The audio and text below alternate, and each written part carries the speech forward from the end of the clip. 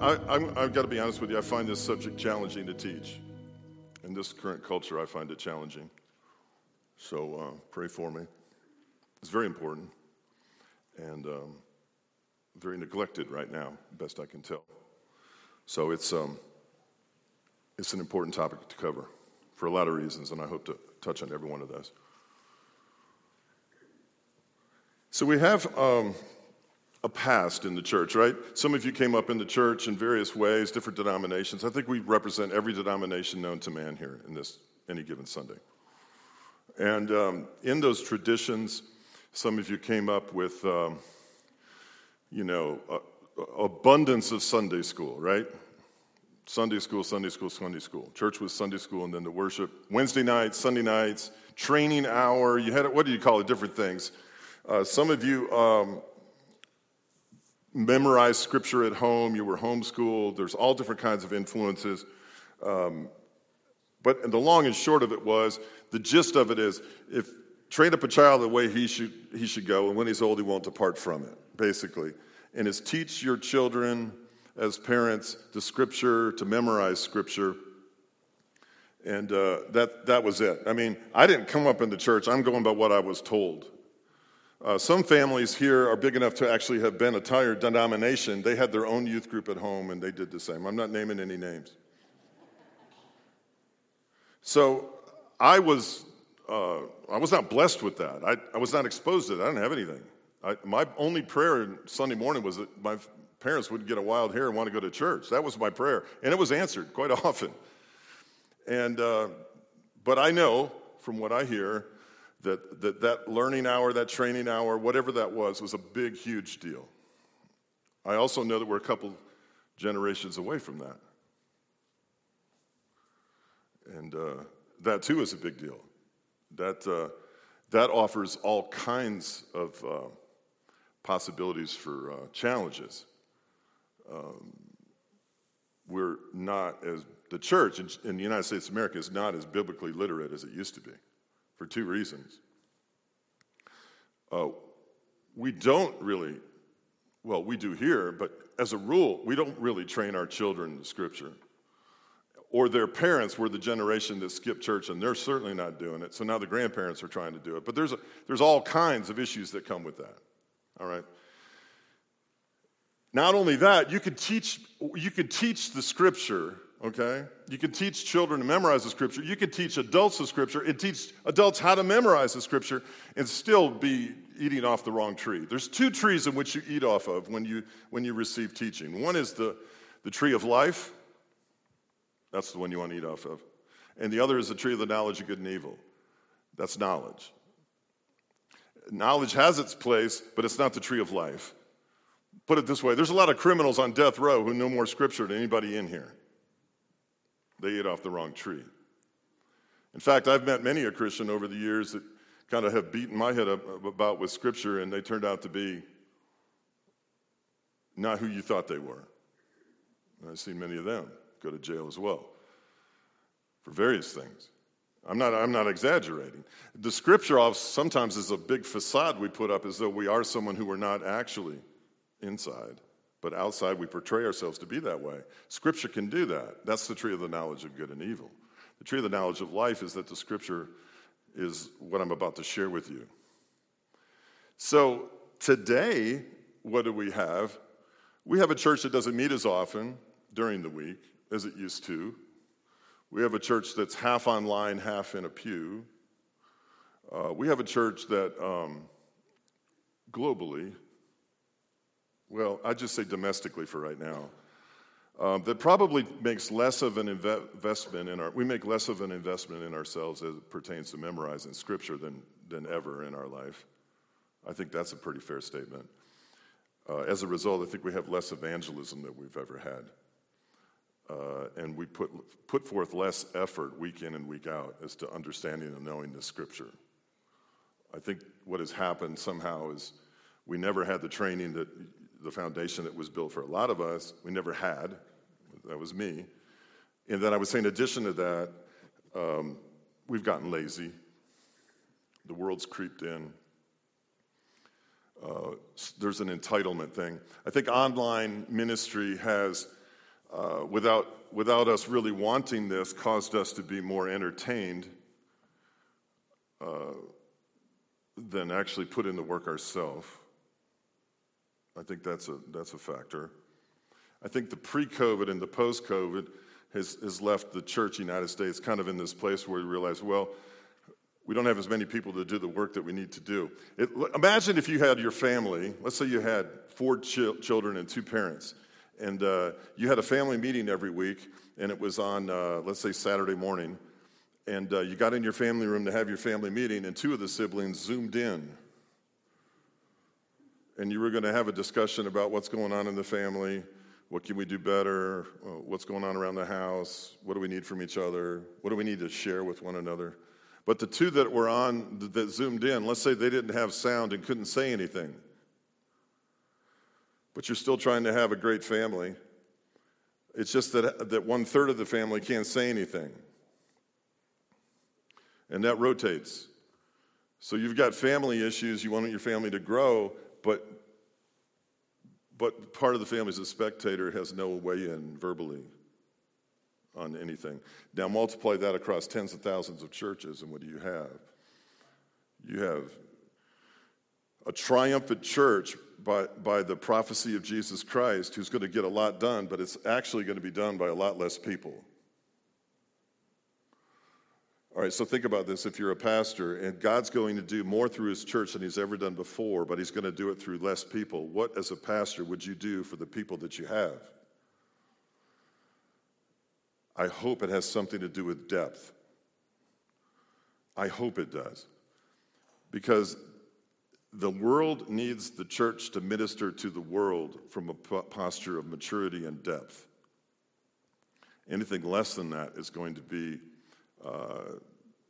problematic. It would be like going to Europe and looking at the church there, where you have kids and you put them in the car and say, "Go on, I'm going to show you where I went to church when I was a kid." Well, what's a church? Well, I'll show you. It happens to be a hardware store right now, but that's where I used to worship, right there in the electrical aisle. Or it's a bookstore or a coffee house. That's a nation, that's a continent of nations that basically stopped feeding themselves the Word of God. And if things don't change one day, we won't call it Europe, we'll call it Eurabia. Because the Muslim influence from that particular world religion were certainly overwhelmed the secularism of Europe today. So this is kind of the context in which we find ourselves. It's not a blame game by any means. It's just a status report that that's where we're at as a church in our country. Now, you can draw your conclusions about the rest of the country, but righteousness exalts a nation. If you have less righteousness than you used to have, you're going to have less exalting of a nation. You don't have any righteousness at all, you're not going to have much righteousness as a nation, and we're going to get creamed. The church leads the nation doesn't lead the church in God's eyes. Okay? So having said all of that, we're going to talk about Scripture today, and what role does it have in our life, and how do we, this is a serious conversation now, how do you and I look at the way that you and I eat and digest truth? And is it done on a level of depth enough to actually make a difference to anybody, starting with you and starting with me and us collectively, okay? So you got your sheet, let's do it. I have here now for you Psalm 119, verse 9 through 16. We're going to look at that for a second. Psalm 119 is the longest chapter in the Bible, and what's it about? It's about the Word of God, basically. Psalm 19, verse 11, I've hidden your word in my heart that I might not sin against you, is a well-known verse, as is verse 105. Thy word is a lamp unto your feet and a light unto your path. Okay? It's all about the Scripture. It's a great psalm to read if you find yourself away from your Bible. It's a great entree to get back in. Okay? So we see this psalm here, and it says, how can a young person stay on the path of purity? Well, I think you would agree with me. I mean, every generation has its issues, but purity is not something we're really strong on right now in this culture. So how do you stay on that path is not a bad question. Thanks for asking it. How can a young person stay on the path of purity? Question mark. by living according to your word. Apart from your word, we don't really have purity. We have man's definition of purity, ever-moving, ever-evolving definition that morphs to please man. But in terms of being pure in the eyes of God, no. You have to have the word. You don't do that apart from the word. So the first question I have for you is, how central is the word of God to you in your life, in your mind, your heart? Then he says, I will seek you with all my heart. Do not let me stray from your commands. We're back to the word again. What typically happens when people leave the church is if they don't get involved in a Christ-centric, spirit-filled, word-centric type atmosphere, their lives tend to fall apart. It usually takes between 6 months and a year. You'll see a significant difference in a person's life. And they don't realize when they're in the context of the church how important one another are to them, or to be there, or the encouragement or the truth. The things that they don't even know, they don't know what they don't know, how God ministers to them. And then when they depart from that and divorce themselves from that, it's subtle. It's like a slow drip. It's not that obvious. Your life tends to fall apart, or something does, because Christ holds all things together. So I seek you with all my heart. That's the key there. It's not just, are we eating of the right tree? That is paramount importance, tree of life. I'll explain that in a minute. But are we doing it with all our heart? I have hidden your word in my heart that I might not sin against you.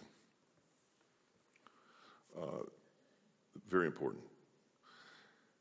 And I want to talk about that verse with you. It sounds odd, doesn't it, really? Why would you hide it? There was a movie called Monuments Men. How many of you saw Monuments Men? Great movie. Took place during World War. It takes place, period piece, in World War II. And a small group of men were charged with the responsibility of recovering stolen artwork that the Germans had taken. Not only from every Jewish household, but every museum and every place they had precious artwork around the world. Paintings, sculptures, you name it. Tens of thousands of pieces of precious art. And the long and short of it is, they discovered where the art was being hidden. And it was being hidden in the mines, salt mines, copper mines, various places that the Germans had put it underground and sealed it, I guess until the war was over, when they could recover it, enjoy it, whatever they had in mind. But also in these mines, the monuments men found gold. Barrel upon barrel upon barrel of gold that was taken out of the mouths of Jewish people and kept, but also bullion, bricks of gold that were precious to the Germans, of a huge amount of money. I don't know the amount, it's not important. And they were stacked, counted, recounted, inventoried, and they filled these mines in various cities. And when those monuments men discovered this gold, they opened this, it was behind a brick wall. They broke the brick wall and they went in there, turned the lights on, and they saw basically the net worth of the entire population. That's what that word hidden means. You have taken the word of God like a precious treasure, and you have treasured it up, stacked it, appreciated it, counted it, recounted it, used it, reused it, and kept it accessible to you whenever you needed it. I have hidden your word in my heart that I might not sin against you. Where is it hidden? In one's heart. One's heart. So the first thing I want to tell you about memorization is that most of us have it wrong. We think the memorization and the storehouse is in our mind. It was never intended by God to be in our mind. It has always been intended to be in our heart, treasured up, laid up in our heart. Very key. The reason I say memorization and you go through some sort of PTSD fit is because you can't memorize any more than I can right now. But what we don't understand is we don't understand memorization. It's supposed to be something not just used by the mind. Okay, we'll get to that in a second. Out of the abundance of the heart, the mouth speaks. That's Matthew 12 and 34. Not out of the abundance of the mind. When you partake of the heavenly manna of the Word of God, or it's presented to you in such a way, it has to come off the tree of life, not the tree of knowledge. The tree of knowledge is stored up in your mind. The tree of life is stored up in your heart. There's a difference. You say, well, you're splitting hairs. No, I'm not. I'm teaching you the Scripture. That's what I'm doing. Praise be to you, Lord. Teach me your decrees. With my lips I recount. The recounting of the word is to eventually get to the place where your heart is such a storehouse for Scripture that you have tallied it, inventoried it. You can pull it up at a moment's notice and use it in any and every situation. You have adequately filed it, stored it, and made it accessible to encourage someone, to share the gospel with someone, to counsel someone, to correct someone, to love someone. It's there, inventory. It's like tally marks. It's there, you know where it is, in the heart. Okay? You've menuized truth. That's a word I just made up. You'll not need to Google that word. It's not a word. You menuize it. Like, I'm going to pick off of this what I have in my heart. Now I know what to share. With your granddaughter on the telephone, who's having trouble studying in her sophomore year, with your obnoxious neighbor, with your boss, with a scared little girl coming up through high school who's cutting her arms. You've tallied it. You know it's there. Now, why is it important to have the Word of God in your heart? Because when you share out of the abundance of your heart, you'll speak it. And what happens when you speak it? The presence of God is there to heal the sick. God inhabits the praise of his people. And what always accompanies the healing of people is the Scripture. God confirms his word with signs following. So what has happened, here you go, we have not been diligent about storing the word of God in our heart, therefore we don't speak it. And because we don't speak it, people aren't set free or healed. And we really don't have anything to say to them that's evangelistic, therefore evangelism is on the way out. It goes back to storing in the minds of your heart the Scripture, okay? In a way that's living, not knowledge that puffs up.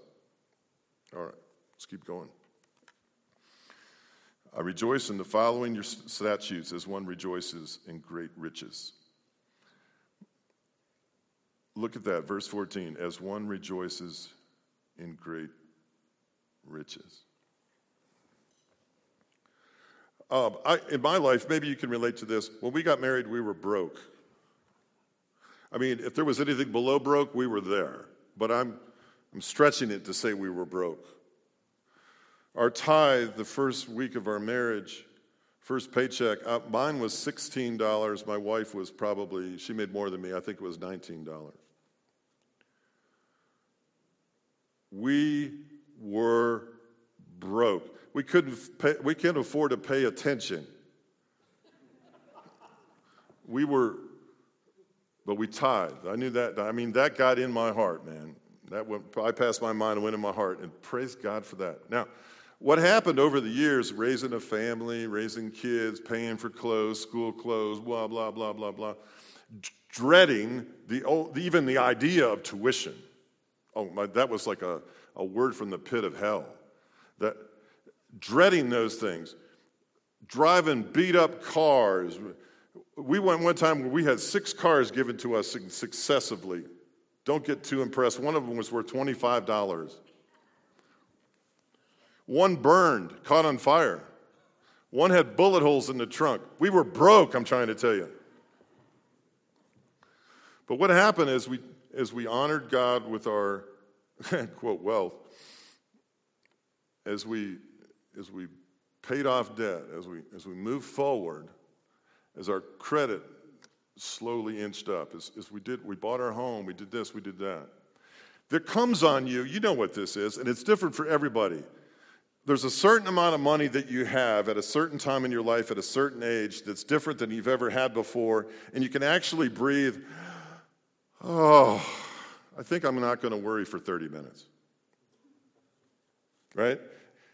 You're above where you've ever been before, but you're far from rich. Come on. I mean, you have a little bit of a little cushion there, and then you're like, you just keep going, and there's up and down, up and down, up and down. Then you make stupid mistakes like I'm going to buy stock. That was dumb, and now I don't have it, whatever. And then eventually you get to the season of life and the point of life where you have an abundance, right? An abundance. And you could say to yourself, you say it in your mind, we could have a Great Depression, and I'd be okay for a while, right? I could help people out. Well, the Scripture's like that. It's supposed to be like that. It's a riches. You come in and you're bankrupt. You got no Scripture. You got no truth. You got nothing. You got John 3:16 because you saw it at a basketball game on a piece of cardboard. You might have that, and you start to accumulate this, and eventually you start to like move around, and like you can have a conversation with a bunch of Christians and throw in some Scripture. You're kind of feeling good about yourself. They don't even know that you messed it up because they don't have any Scripture themselves. Anyway, you're like, all right, I'm feeling good about this walk. I can praise God. I can use His Scripture. I can pray His Scripture. And finally you get to the point where, man, I am wealthy with Scripture. You're not, because there's a lot of Scripture, but it feels that way. Well, before you talk yourself out of it, enjoy it. That's a good place to be. I have truth in my heart. I can discern things. I can understand things. I can see where this guy's coming from. I got something to share at a Bible study. I'm not afraid to pray in front of other people. All these milestones you come around. You come to your Bible study, ladies over there at Sapphire, and some newbie comes in. You got something to say. You got something to build her up. You got something, whatever. That's riches. Now, how affluent are you, my friend? That's a fair question from a pastor to a congregant. How affluent are you with the Word of God? Additionally, from what tree? If it's life-giving, you see, well, I'll get to that in a minute. I delight in your decrees. I will not neglect your word. Verse 15, I meditate on your precepts and consider your ways. Once you get to meditation, you're on your way. Most believers never get to meditation. They never get to praying the Scripture, and they leave themselves wanting. They scratch their head, and then after a while, you do that long enough, you go, well, why do I need to go to church? Why do I need to be around these people? Because if you haven't got to meditation, if you haven't got to praying the Word, if you haven't got to sharing the Word, you're missed out on the best part. I mean, it's like you left in the middle of the, well, quite frankly, I don't think it's of God, Brussels sprouts.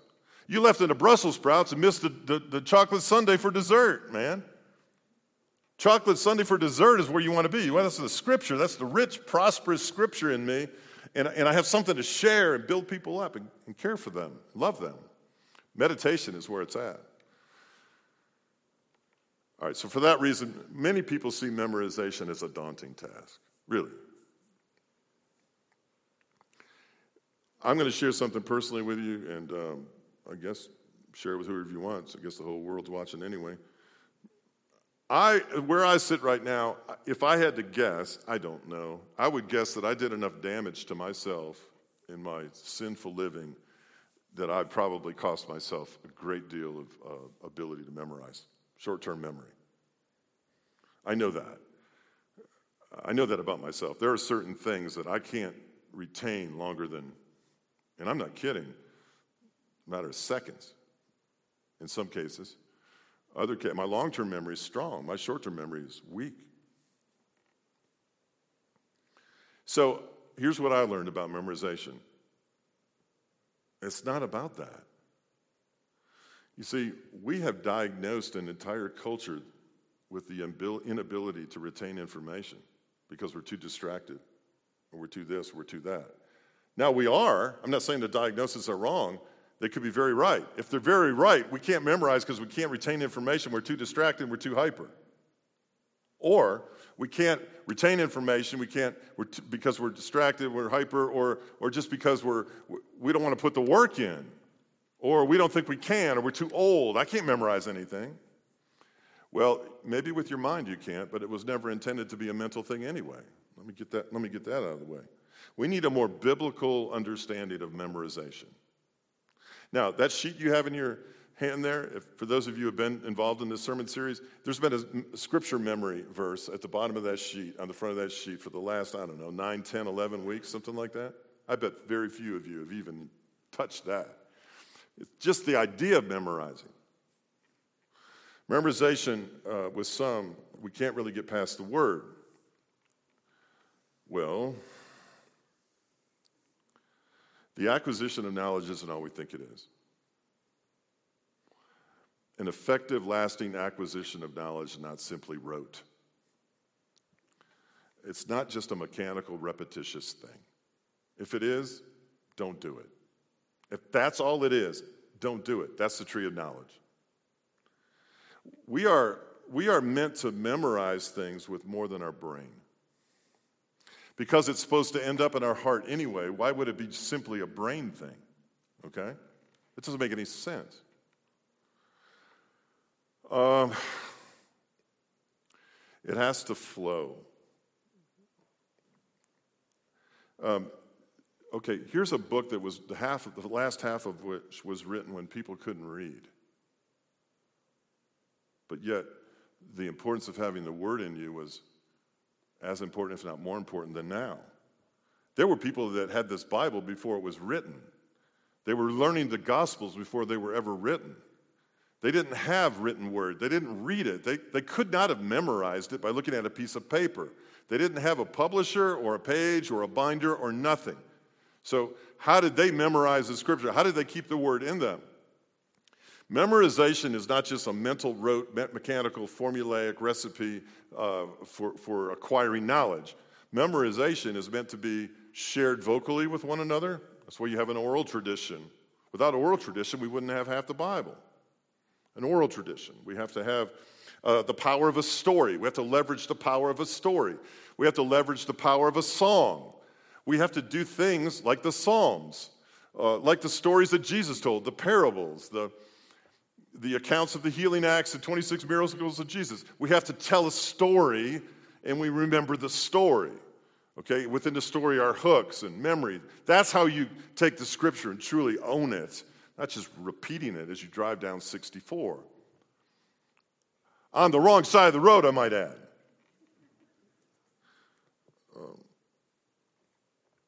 You have to leverage the power of songs. I'll give you an example. There isn't too many people here that don't know the song by Johnny Mathis, Misty, because you were dating during that song and you kissed your wife for the first time. You know the words to that song, right? Some of you know the words to ABBA songs, or Bad Company, or AC/DC, or what are you laughing about? See, we remember songs, but yet we can't remember Scripture. Because songs, to leverage the power of a song, is with it is an emotion, is an occurrence, is a happening. The first time you put your arm around your now wife, that was a big moment. What song was playing, right? You remember those things because you leverage the power of a song. Well, that's why there's songs in here. That's why we have worship songs. That's why we sing the Scripture. We have to approach it in different ways than I'm going to just repeat this time and time and time again. God didn't even do that. Why are we doing that to ourselves? That's torture. We end up sharing it the same way we received it. We received it as knowledge. Now we share it as knowledge, and the people don't want to be taught anything anymore. So don't give them any knowledge. Give them life. I found this verse to be, don't give them information. I found this verse to be the thing that changed my whole entire way of looking at the world. Are you kidding me? One sentence? Yes. This powerful, man. You see, give them life. Don't give them information. And don't soak up information. Soak up life. There's a difference. The power of emotion, of song, of passion. These are things. The Song of Solomon, Song of Songs, it's a big makeout session. Remember that. I mean, they weren't forgetting that. It's more than the mind, okay? I get it. You can't memorize anything with your mind. Not asking you to. Sing it. There are songs in my youth group that I could remember like they were yesterday. There are moments in the presence of God that I can remember throughout my life, just like they were yesterday. I was in Calgary, Alberta, Canada, in a small little lodge. I was the first one up. I was up before the employees. I made some coffee. I ate some of the granola. I looked out the window and it started snowing. And in that moment, Romans 15:13 became a part of me. I opened my Bible. May the God of hope fill you with all joy and peace as you trust in him, so you would overflow with hope by the power of the Holy Spirit. That happened in that one lodge between 6 and 6:45 a.m. when I worshiped the Lord, when I thanked him for his hope, when I prayed that scripture over people's lives, and I ate some of the best granola I've ever had in my life. That moment right there was the greatest memorization account I've ever had. And it bypassed my head, went right in my heart. I didn't have to recall it from my head anymore. It was already in my heart, hidden, counted, tallied, waiting for access to anybody who was without hope. And I was rich. Man, I was rich that day. I was prosperous that day. I planted that in my heart, and God's been seeding that, watering that ever since. I didn't memorize it with my head. I memorized it with my heart. And I can smell the coffee. I can still smell the coffee. We want quantity because we are Americans. If 1 is good, 2 is better, 4 must be twice as good, and 8 must be 12 times better than 4. We want quantity, and because we set ourselves up to expect quantity, it's so high and so unattainable, we just go forget it. When all we really need is quality. I'd rather you know 10 verses than try to memorize 100 and have 3 of them in your head for more than a year, which you don't really mean anything to you anyway, that you can't remember. I'd rather you have 10. 10 things to say to 10 different people who are really hurting, who need to hear something that's going to be life-giving, altering, that comes from the bottom of your heart, deep within the marrow of your soul. Show me that, because I ain't seeing it. I ain't seeing that. We've turned it into a competition when it's supposed to be a friendship. There's no doubt a widow within the sound of my voice, or a widower who knows what it's like to go home, sit in an empty home, lay in an empty bed, and still verbalizes a sentence, waiting for their spouse to finish the sentence. But no voice comes. That relationship is memorization. When one spouse can finish the sentence of another, 2 hearts have become one. And out of the abundance of one heart, the second heart finishes the sentence. A familiarity, a mutual respect, a love, an understanding, a maturing, a seasoning of 2 people together. All right? When you memorize Scripture and you do it the right way, the Lord can finish any sentence you start, and you can finish any sentence He starts. You see the difference? Because of the familiarity, because of the intimacy, because of the closeness. That's memorization. We've made it a 3x5 card on the front console dashboard of your car. It's more, my friend. Give me 10 of those. You can change the world.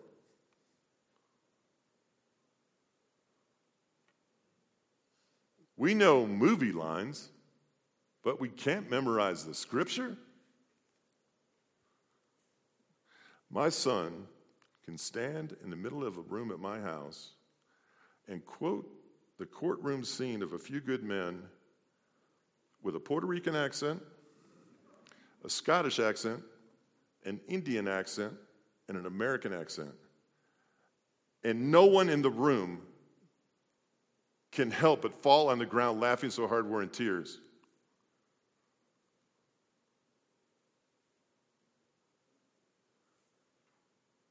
If he could do that with this book. We are rehearsed, right? We rehearse. But when game time comes, what comes out of the abundance of our heart? What's in there? What's inventoried? What's stacked up? And how rich is it? How prosperous is it? It's the heart thing. Love the Lord your God with all your heart, with all your soul, with all your mind. Matthew 22 and 36. I don't ever see anything about God where he actually is looking for 70%, 60%, 10%. He's full on, 100%. You want 100% of your heart. I want you to love him with 100% of your heart. 100%. But here's the thing. Day one of your Christianity, 100% of your heart may not be that much, but it's 100%. 60 years later, 100% of your heart's probably a lot bigger. But he wants the same every time. He wants the widow's mite. He wants everything. Take one verse, friend. One. Pick it strategically. Let it seep down into who you are. And let it change the way you speak. Change the way you feel about it. Listen, heart overcomes mind. If your mind is filled with thoughts of the past, hurts, anger, bitterness, unforgiveness, vengeance, or worse yet, just total boredom, lack of purpose, lack of resolve, depressed ideas, depressed this, oppressed that, fill that heart with truth and your head will catch up. Fill your head with truth and it'll pour out. And you'll have to replace it again.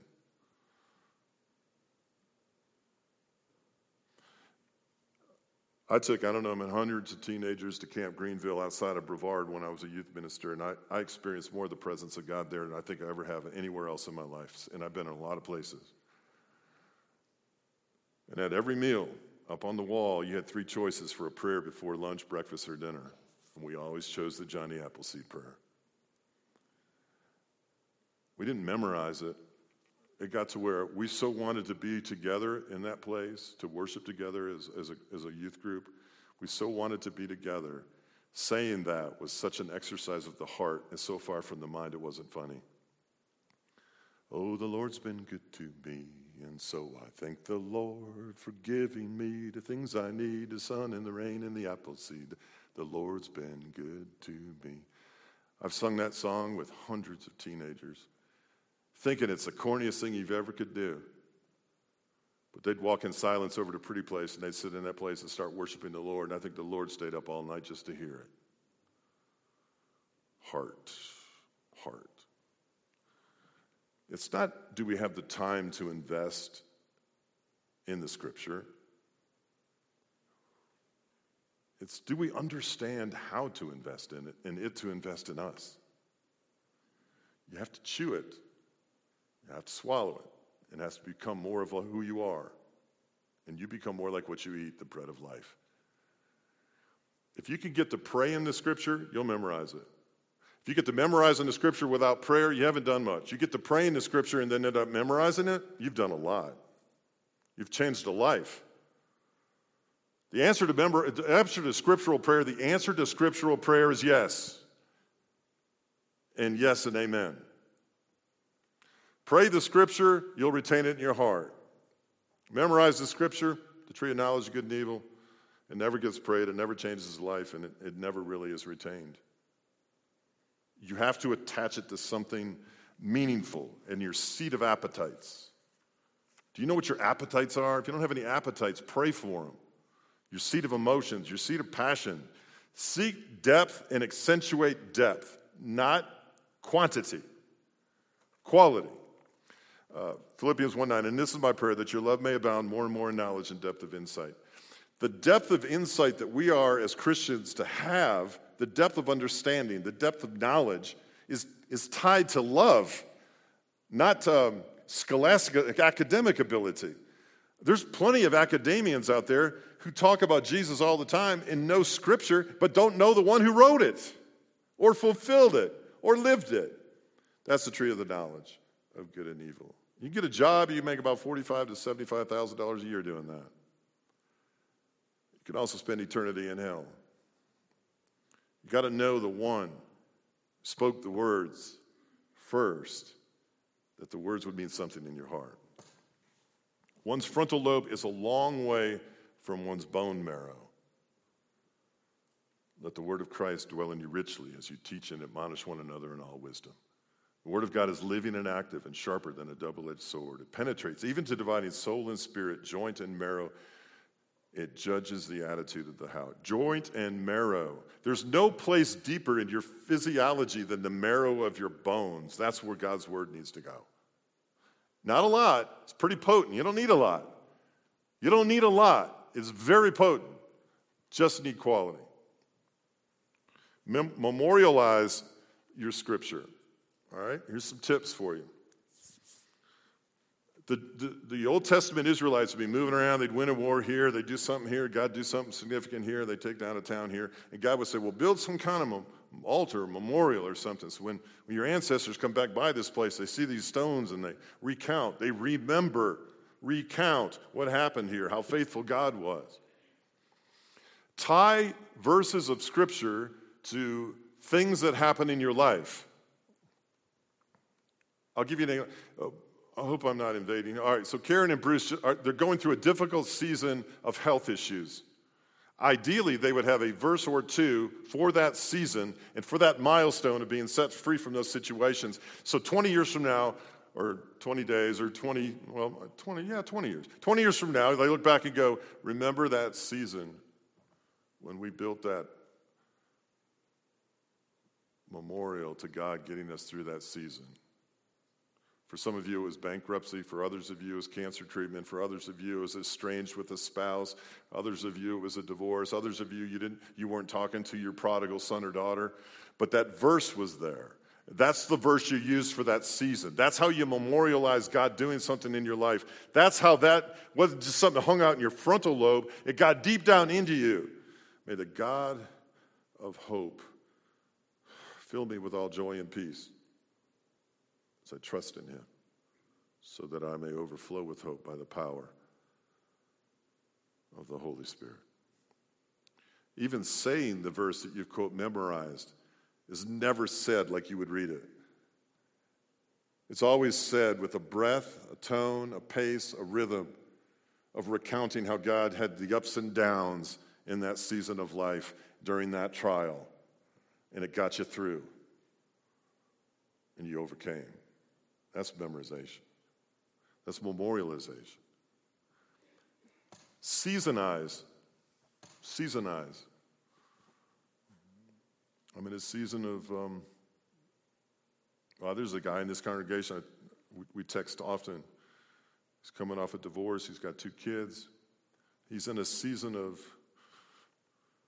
rebooting, re-understanding his life. He's in a season of, his kids are in a season of, what's life look like when mom and dad are divorced? Everybody's acclimating to that. What verse is he memorizing? What verse is his anchor to get him through? What's his cornerstone? What's he lining up on? He'll get out of that season, but that verse will never leave him. You got a son who's wayward and he's goofing off. He's making bad decisions. What's the truth? What truth is there? What are you hanging your hat on? What are you leaning on? What are you standing on? What's in your heart that's immovable, that's not going to change? This is what you're standing up for and standing on. This is what you're counting for. What is it? Your business is in trouble. What verse is it? That's the one you memorize. That's the one that becomes part of you. You're starting a marriage. What verse? What verse? What verse? What's the foundation for this new adventure you're going on? We've talked about that. What is it? See, that's what you memorize. You live long enough, these things accumulate, and they become more than words on a page. They become living breath, inspiration.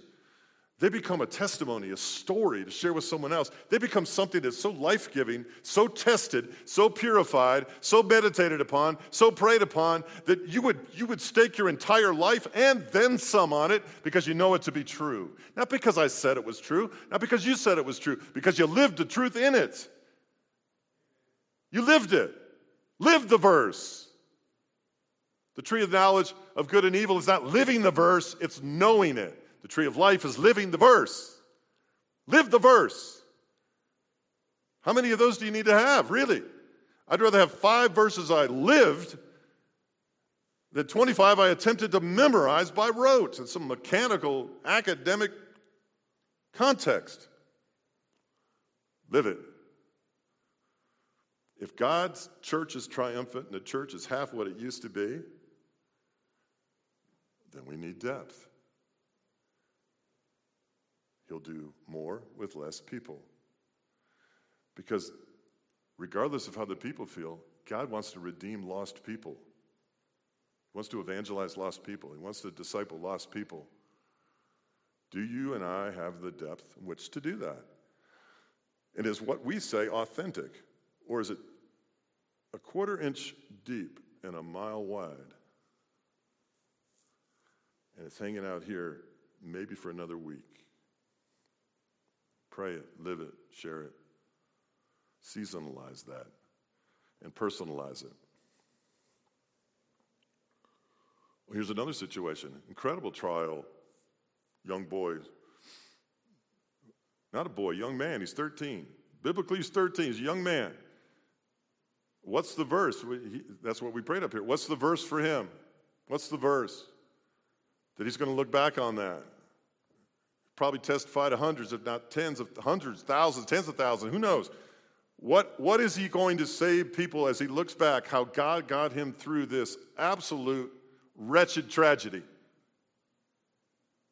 Will he have lived a verse or memorized one? Same for you, same for me. And it's not always a bad thing. Sometimes it's a triumphant thing.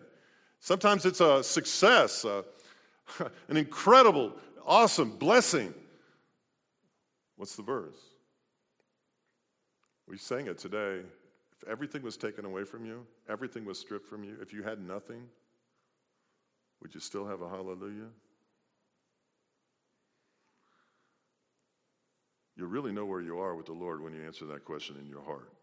Would you still have a hallelujah? Is he all that really matters at the end of the day? Not your health? Have you placed conditions on him? I'll worship you if. Save yourself. Come on. Do not put conditions on an unconditional God. Surrender is the way to victory. Seasonalize. As our worship team comes up, we're going to memorize the scripture. Seek to, anyway. 2 verses from Psalm 18. Verse 3 and verse 46. Some of you already have it memorized in your head. Now how do we put it in our heart? That's the question. Now, the last 2 weeks have come at you like a fire hose. Pick out a passage. Something that means something to you. Go back and listen to last week's message and put into practice how you're going to glean from that passage as much as you possibly can of what God wanted you to know. Pick a passage that has a verse within it that best describes where you are in your life and get yourself a twofer. Go deep in the passage and pull out a verse that can be hidden in your heart that you might not sin against him. Why is there so much sin in the world? And why is there more than enough sin in the church? Invert it. We have not hidden his word in our heart. Therefore, we sin against him. Tally, count, recount, make accessible truth. Small numbers, high yield. Not large numbers, low yield. Quality, not quantity. Depth, heart, above superficiality, sentimentality, hairs on the back of your head and your arm going up, and something in your head, maybe for another few days before you lose it. I'm talking to some of you who can't remember why you walked into a room. Memorize with your heart. So we're going to do that now. Let's sing this song. At the same time, we'll recall it.